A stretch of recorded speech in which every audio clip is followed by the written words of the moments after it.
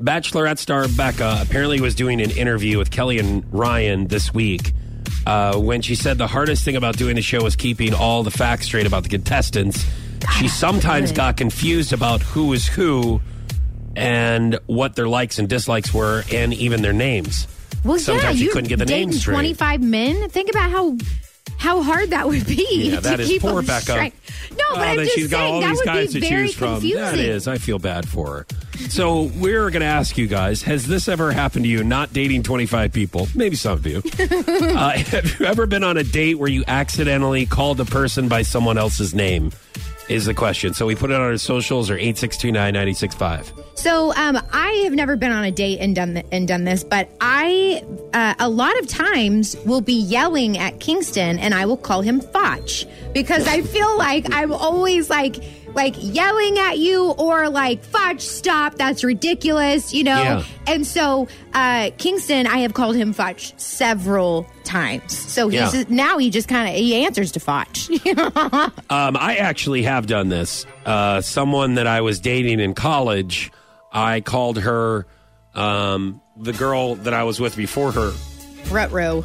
That's a bad day.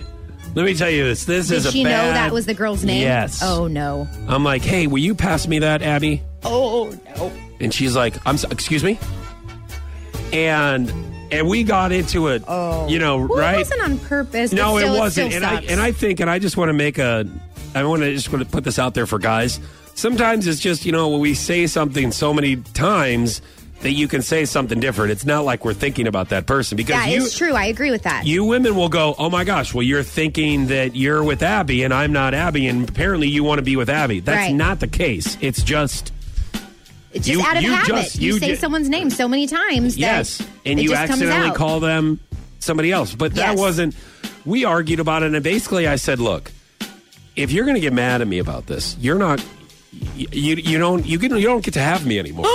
Okay? So I would just say what's best for you is just to get over this whole calling you the wrong name thing.